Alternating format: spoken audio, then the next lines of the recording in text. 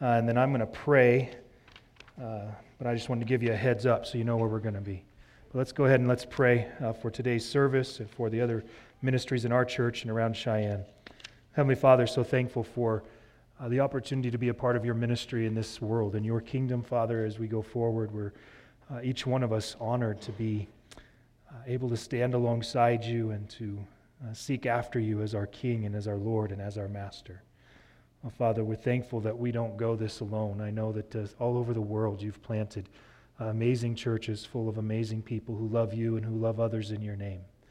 Father, I thank you for the First Congregational Church today and Pastor Kevin Frank. And what a blessing it is for myself and for others to gather together every Tuesday along with him as we just spend some time in prayer as pastors in Cheyenne, that we can have that unity of faith and that ability to pursue you and pursue your will for the churches in the city of Cheyenne. I would pray for First Congregational, Lord, that you would be encouraging them through the word today, that you would be using the ministry of Pastor Kevin as he preaches to build up and edify the body of Christ there.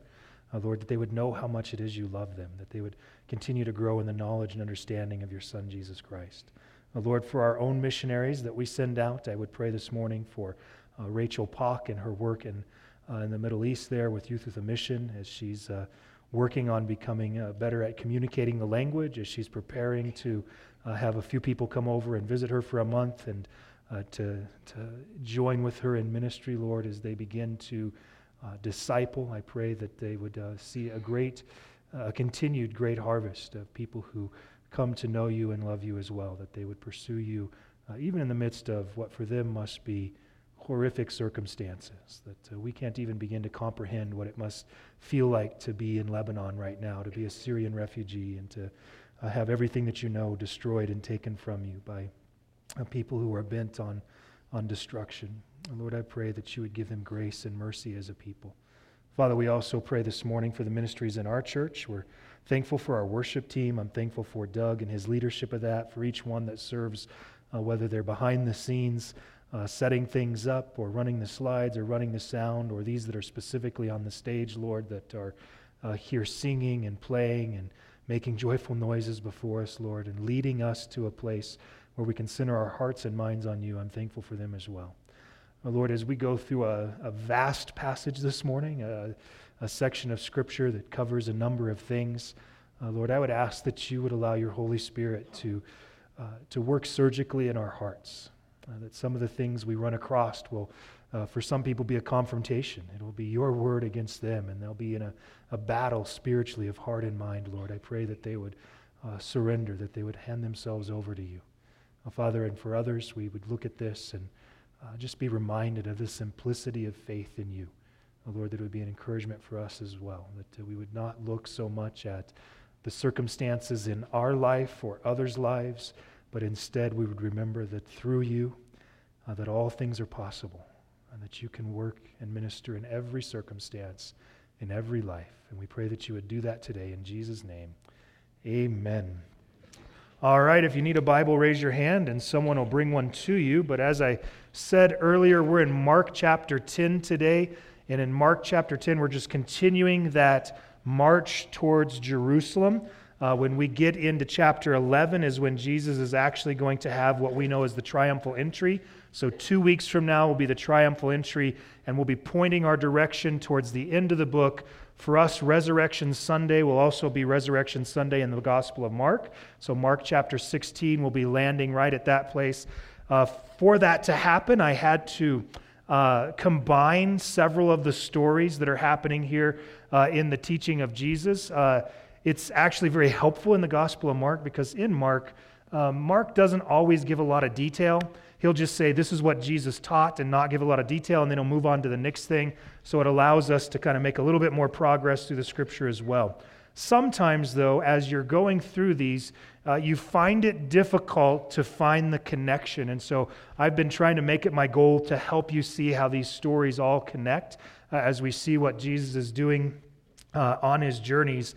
So this morning, we're going to see basically three events that really are kind of encompassing one time period in the life of Jesus as he's journeying towards Jerusalem. He wasn't journaling towards Jerusalem. I think about Jerusalem right now, and I just want to write things.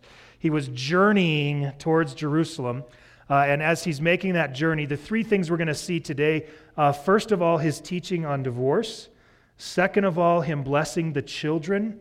And third of all, we're going to see the rich young ruler approach Jesus. Now, each one of those could be its own sermon, but I find kind of an interesting thread through there. In particular, both of those two teachings that we'll hit at the beginning on divorce, at the end on the rich young ruler, those teachings can be very hard for some people. It can show a picture of following Jesus Christ that is difficult for a lot of people. But what I love about that is kind of that hinge passage in the middle there where Jesus basically says, come at these things with the faith of a child. And I love how that kind of plays out. If we look at these things and we try to lawyer them, which is I think what a lot of us try to do with Scripture, we try to look for the individual items and try to find the loopholes and try to understand every little teeny little concept, and we get so focused in on every little detail that we kind of miss the bigger picture. Well, if we can look at this with the faith of a child, where a child would just receive this as this is from God. So yeah, it might be complicated, it might be difficult, but it's from God. That's the way I want to approach these scriptures. And so we're not going to, hopefully, I say that because that's my plan, not going to take each one of these teachings all the way through to the point where I've kind of exegeted every single thing that could ever be talked about on those issues, but I'm going to try to take them instead just as Mark has brought them there, just a quick overview of what was going on. So let's start with this first difficult passage, or difficult for some. In verse 1, it says, getting up, he went from there to the region of Judea and beyond the Jordan. Crowds gathered around him again, and according to his custom, he once more began to teach them.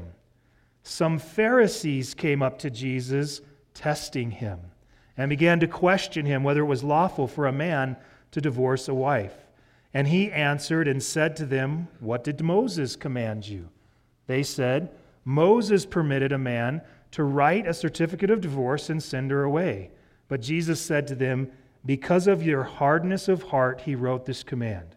But from the beginning of creation, God made them male and female. For this reason, a man shall leave his father and mother, and the two shall become one flesh. So they are no longer two, but one flesh. What therefore God has joined together, let no man separate. And then in the house, the disciples began questioning him about this. And he said to them, whoever divorces his wife and marries another woman commits adultery against her. And if she herself divorces her husband and marries another man, she is committing adultery. Now, when you're the pastor of a church in America, you recognize, if you're going to preach on the issue of divorce, that there is a pretty good chance, about 50% of the people that you're preaching is directed at, have already been divorced. And so it puts it in this kind of awkward situation, which I'm convinced that that's part of God's will for my life, is that he continually, through his word, puts me in awkward situations. So I'm always thankful for that. So I want you to hear the heart of what Jesus is saying here and the heart of what is being recorded here. Before you too quickly get sidetracked by thinking about your situation and trying to think about all the reasons why your divorce might have been okay, or why the divorce you're planning right now might be okay. Don't get sidetracked by any of that just yet, but instead just try to receive the teaching that Jesus is bringing, and then hopefully through that, he'll be able to minister to your individual circumstance. The first thing I want to point out about this, though, is that this was a test. In verse 2, it says, some Pharisees came to Jesus testing him. So let's understand what this is. This is not Jesus saying, I'm going to sit down and I'm going to give you the fullness of the teaching on marriage, divorce, remarriage. That's not what he's doing here. You can find those things all throughout Scripture. I've done that study. It's exhausting, but it's important to be able to do. That's not what he's trying to do here. He is in a situation where there's a crowd of people around them. He's teaching The religious leaders, the people that everybody looked up at as being the most religious people, are now challenging him. They're testing him. And they're not testing him for his approval. They're not trying to see whether or not he's good enough. They're trying specifically to stumble him. They've already decided they disagree with him. So they're trying to put him on the spot, to put him in a bad circumstance, to see if they can trip him up in some way. And so understand that that's what's the heart of their question. They don't actually have, I think, a real personal investment in this question beyond trying to trick Jesus or to test Jesus. So when Jesus answers, it's important to see how he responds to this. The first thing that they are really doing here, they're putting him, by wording the question the way that they are, they're trying to put him in a situation where he only has two possible answers. They're trying to trip him up. And this is just a great way, if you ever get into speech and debate or anything like that, if you can word a question in such a way that your opponent thinks there's only two possible outcomes, man, you're well on your way to winning that debate. And that's what they're doing here. There's really only two possible outcomes. Is it lawful or is it not lawful? That's the only two possible outcomes of this question. Well, if Jesus says it is lawful, then he has to get into this whole longer debate of under what circumstance is it lawful.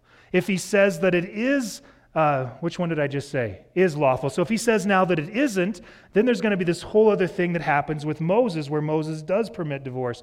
And so it's really just setting him up for future discomfort. They want to make this situation worse and worse. But what I love about this is the way Jesus handles it. The first thing he's going to do is he's going to not answer their question specifically. He's instead going to turn a question back towards them. And in this case, he's turning their question back towards them. He's basically making them answer the question. So they're going to say, is it lawful? And Jesus is going to say, well, what does the law say? And that's just a great diffusing of their attack here.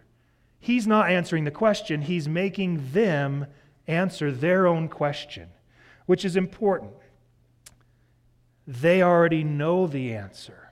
Now, they might historically, and certainly many commentaries will talk about this, historically be having what would be called an in-house debate on what reasons you can be divorced, because there was apparently historically kind of these two different views. One would say you could be divorced only for very strict reasons, and then another group would say you could be divorced because she made runny eggs one morning and nobody wants runny eggs, and so hey.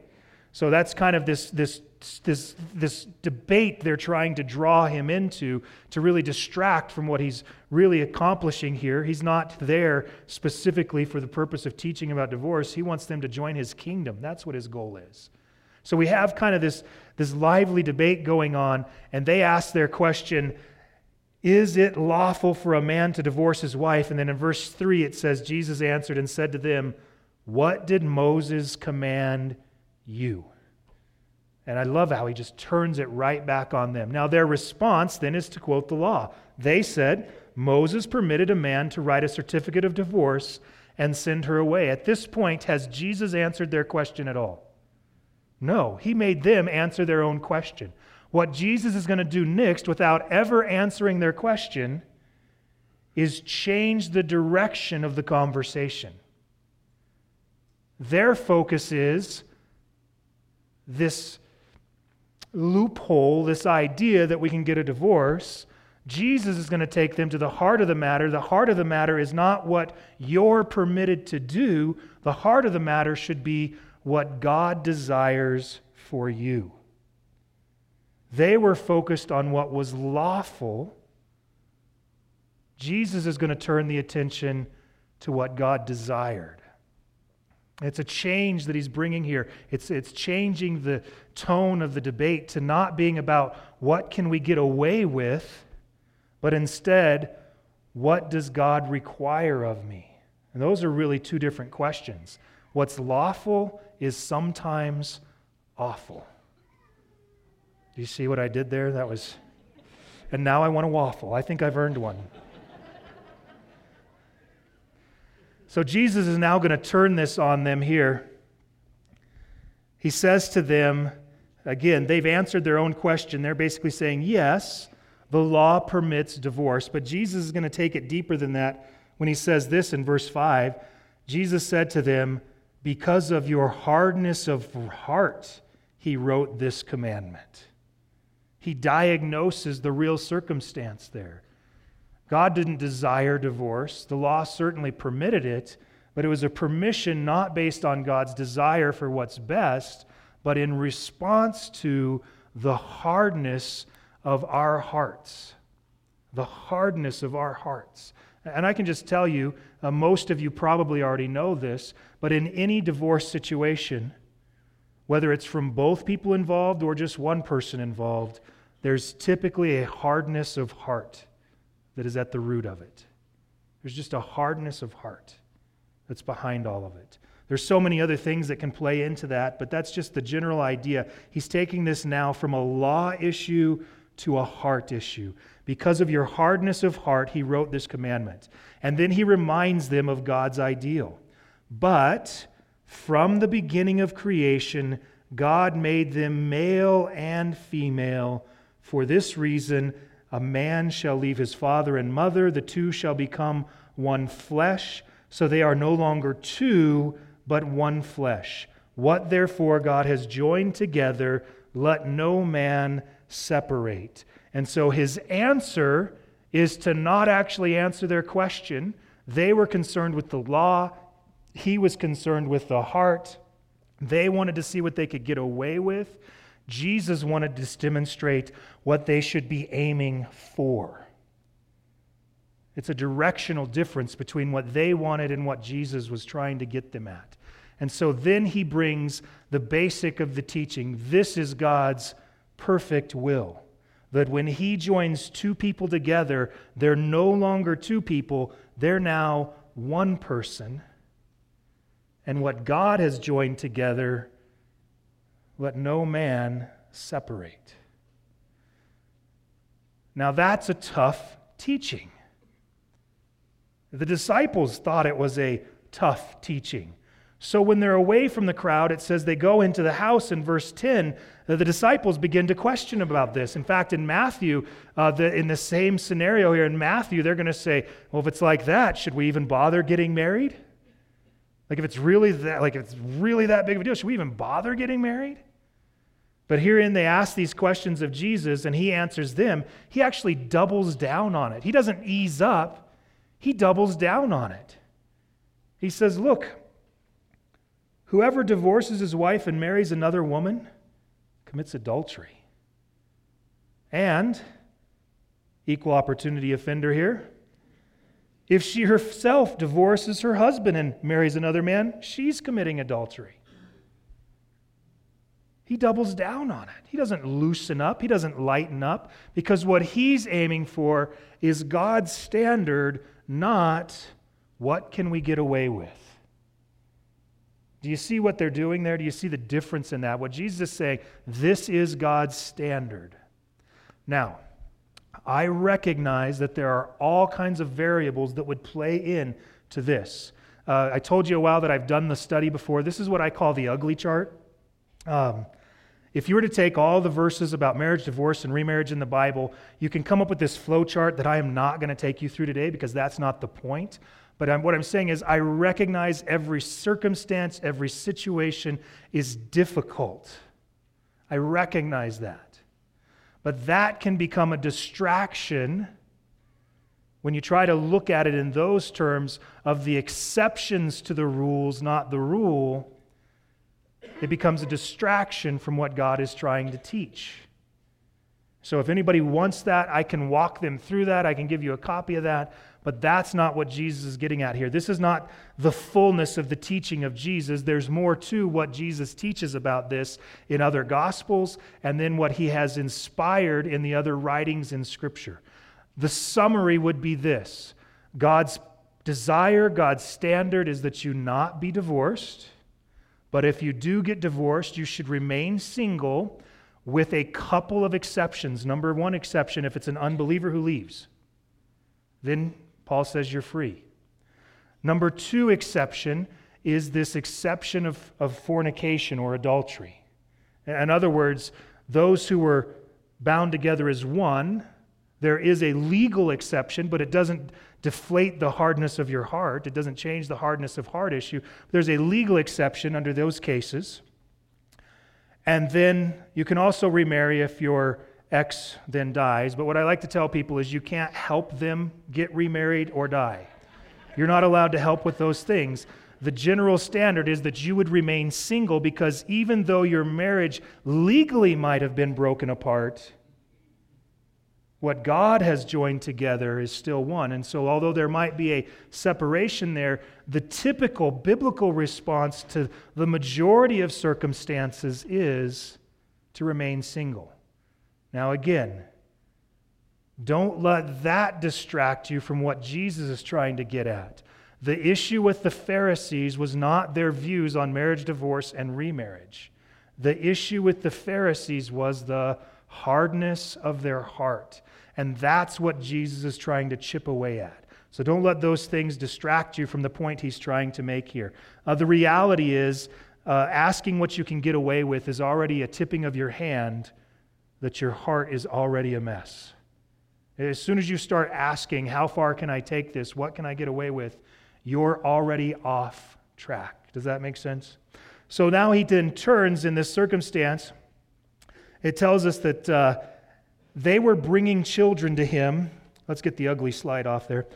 I say it's ugly because the pain that's involved in those types of circumstances. That's what I mean by that. It's painful across the board. There's no joy in having these discussions about what leads to the ending of a marriage. It's not joyful. So we're going to turn to something that people like, and that's children. In verse 13 it said, "And they were bringing children to him so that he might touch them, but the disciples rebuked them. When Jesus saw this, he was indignant, and he said to them, 'Permit the children to come to me. Do not hinder them, for the kingdom of God belongs to such as these. Truly I say to you, whoever does not receive the kingdom of God like a child will not enter it at all.' And he took them in his arms and began blessing them, laying hands on them." So now, in the midst of all of this, here's the disciples, and just to put this into context, just last week, when we were teaching through this in chapter 9, Jesus said these words, "Whoever receives one child like this in my name receives me. Whoever receives me does not receive me, but him who sent me." So just last week, Jesus said to the disciples, "Whoever receives one of these children in my name receives me." And now people are bringing children to Jesus, and they have obviously forgotten what he just said, and they're rebuking people for bringing their children to Jesus. And now you can see why it says, "And Jesus was indignant." He was hopping mad at his disciples. He's angry because they're rebuking parents for bringing their children to Jesus. Don't bring your kids to Jesus. It sounds weird when you say it like that, right? But that's what they were doing. They were rebuking parents. Jesus doesn't have time for your children. Jesus can't spend all of his time blessing kids.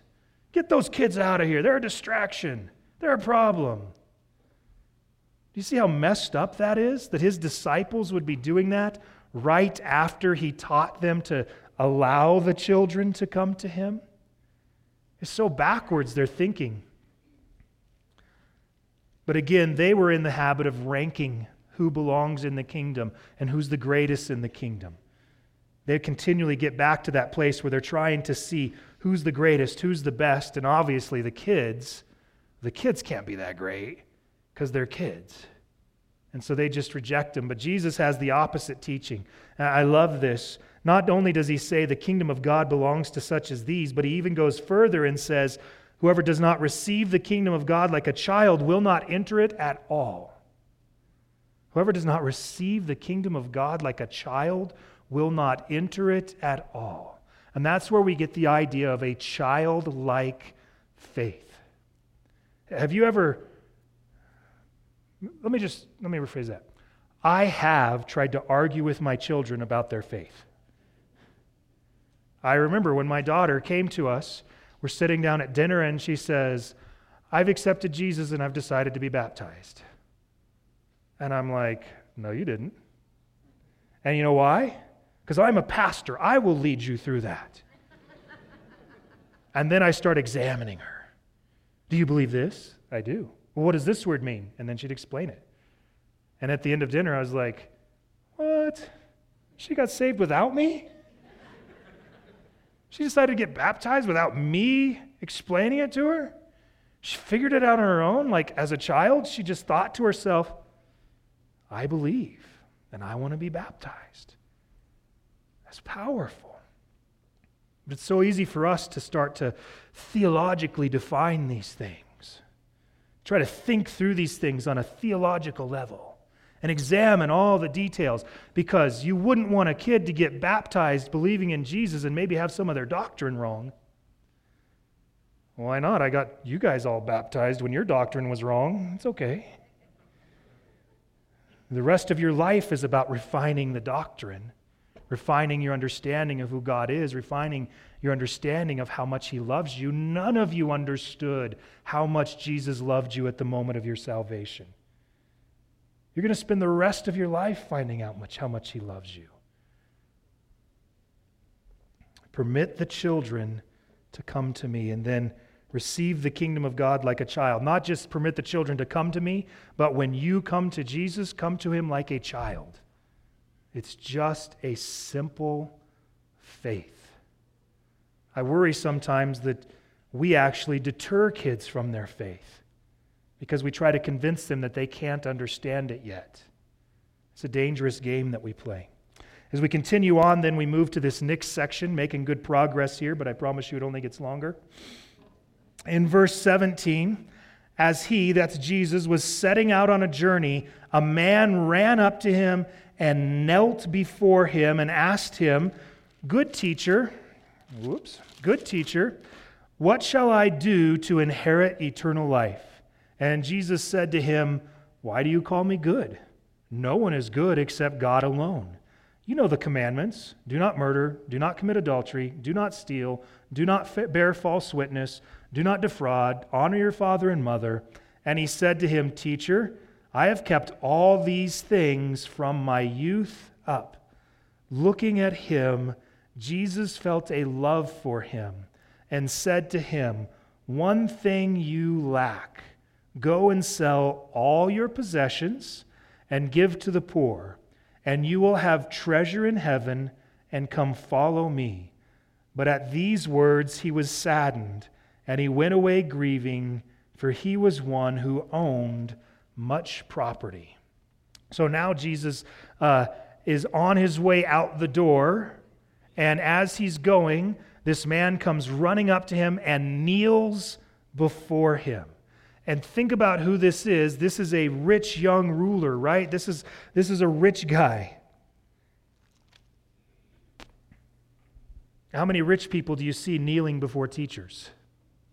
It's a pretty awkward situation, right? And he says to Jesus, good teacher, what shall I do to inherit eternal life? Now the evangelist in me, immediately, my response to that would be Romans 10:9. Confess with your mouth, Jesus is Lord. Believe in your heart, God raised him from the dead. You'll be saved. Isn't that how Jesus is supposed to answer this question? He's supposed to share with them the ABCs of salvation: admit, believe, confess. Maybe take them through the spiritual laws, something like that. Maybe you could take them through Ray Comfort's program of convict them with the commandments and then bring them to repentance. What system is Jesus going to use? This guy wants to know what he needs to inherit eternal life. And Jesus takes issue with his title. Good teacher, why do you call me good? There is only one who is good, and that's God. Again, Jesus keeps coming back to this. People ask him a question, and he responds with a question. He's exploring what they mean by these things. And so he sets it up like this. There's only one who is good, and that's God alone. So it puts this person in a position where they have to decide, is Jesus really good? Because if he is, and there's only one who's good, then Jesus is God. It's this great question which is once again being used by Jesus to examine the person asking it. You call me good teacher, but there's only one who's good, and it's God. He doesn't give the guy a chance really to answer it, or at least not in this passage. It doesn't seem clear. Maybe there was an awkward pause that's not there in Scripture. Maybe the guy is just like, huh? And never answers, and so Jesus kind of moves on. But then he gets to the commandments. Oh, you know the commandments. Don't commit murder. Don't commit adultery. Don't steal. Don't bear false witness. Don't defraud. Honor your father and mother. And the rich guy says, I've done all of that stuff. Or no, I haven't done any of that stuff. That's two different things, right? You got to be careful how you say that. Semantics will send you to hell if you're not careful.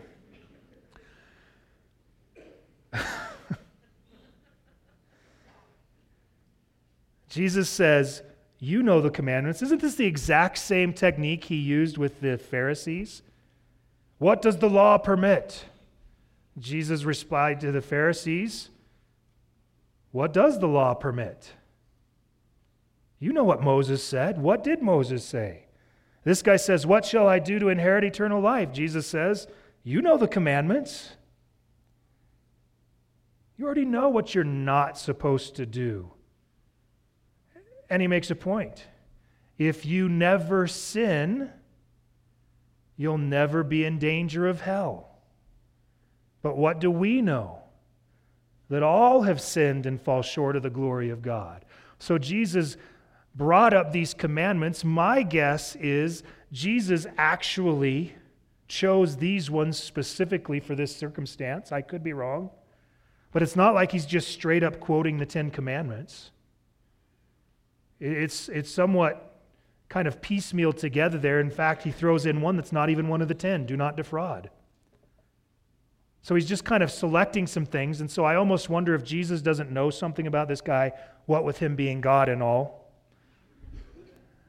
might have by the Spirit been compelled to ask these specific questions. But this guy maintains his innocence. I've kept all the commandments since I was a kid. Wow. Of course, he's a rich young ruler. Remember that. Keep that in mind. But so maybe not very long. So Jesus then moves on to the next circumstance then. He thinks this through a little bit. Remember the different things that he has there. He's not committed adultery or murder or stealing or false witness or defrauding or honoring your father and mother. So Jesus looks at him, and it says, Jesus felt love for him. And I love that. Like in that moment, even though this guy isn't quite grasping what Jesus is bringing across just yet, Jesus still felt love for him. In that moment, Jesus loved this guy. Looking at him, Jesus felt a love for him and said to him, one thing you lack, go and sell all your possessions and give to the poor, and you will have treasure in heaven, and come follow me. So how many of you, when you share the gospel with your friends and family, when they ask you, what must I do to be saved? How can I inherit eternal life? How many of you say to them, well, sell all your possessions, give them to the poor, and come follow me?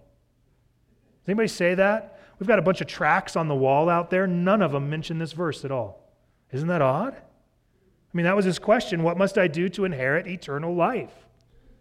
I think the first thing Jesus tries to point out with the law is, first of all, you need to understand that you cannot earn eternal life.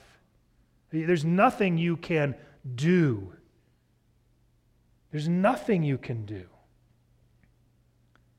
The guy wasn't okay with that. He says, I've already done all the stuff that has earned me eternal life. I'm already good enough to go to heaven. And so Jesus says, okay, let's see how good you are. Would you sell everything to follow after me? Now the guy has an equation in his mind. Which do I want more? Eternal life or a good life now? Jesus just laid bare this man's heart. This guy now has to make a decision. Which is more important, eternal life or a good life now? And what did he choose? It says, at these words, he was saddened and went away grieving, for he was one who owned much property. He would rather have a good life now than eternal life. Isn't that the same question that comes up with the divorce situation? Would you rather have your comfort and joy now or eternal life? Well, what are the exceptions to the rule? Would you rather have riches now or treasure in heaven for eternal life? It's a great diagnostic tool, isn't it? It's just a great diagnostic tool. Of course, the sadness of this guy is noticed by Jesus. He leaves grieving. So in verse 23, Jesus looks around and says to his disciples, how hard it will be for those who are wealthy to enter the kingdom of God.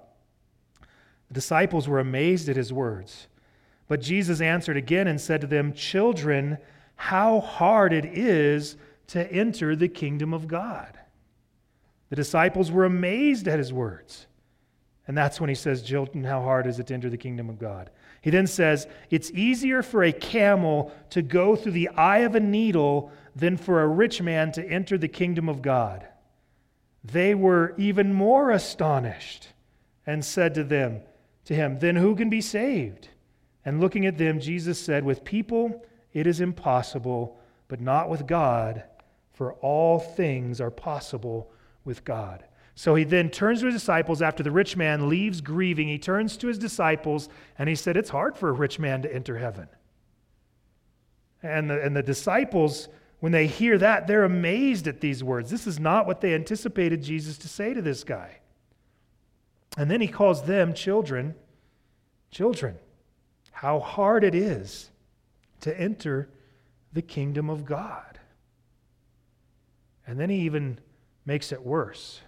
It's easier for a camel, picture if you would a camel now. It's a fairly large animal, right? Look out, it'll spit on you.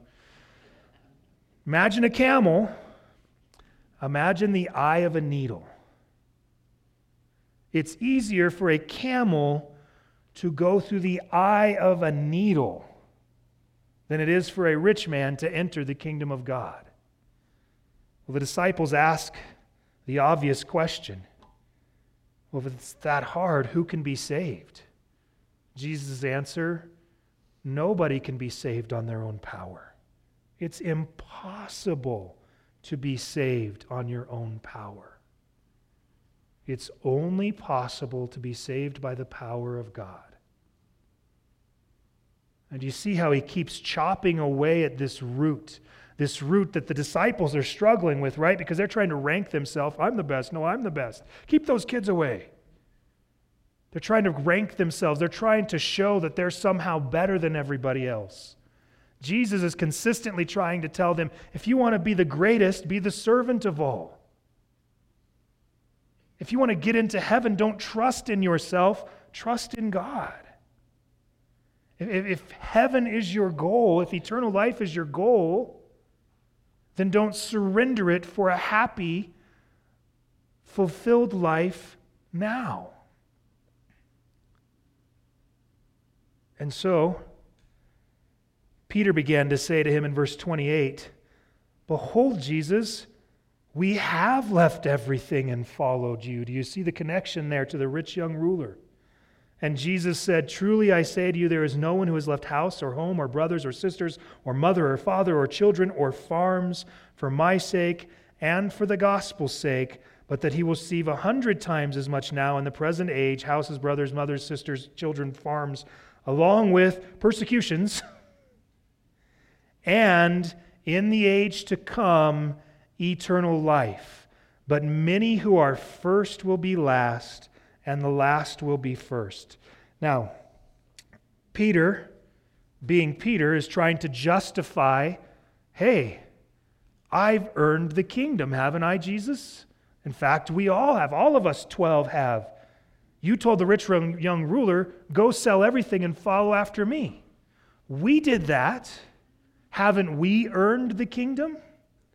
Jesus says, in a general sense, anybody who leaves behind everything in order to follow him, in order to be doing it for the sake of the gospel, and that's kind of a key point there, doing it specifically for Jesus for the sake of the gospel, you're right.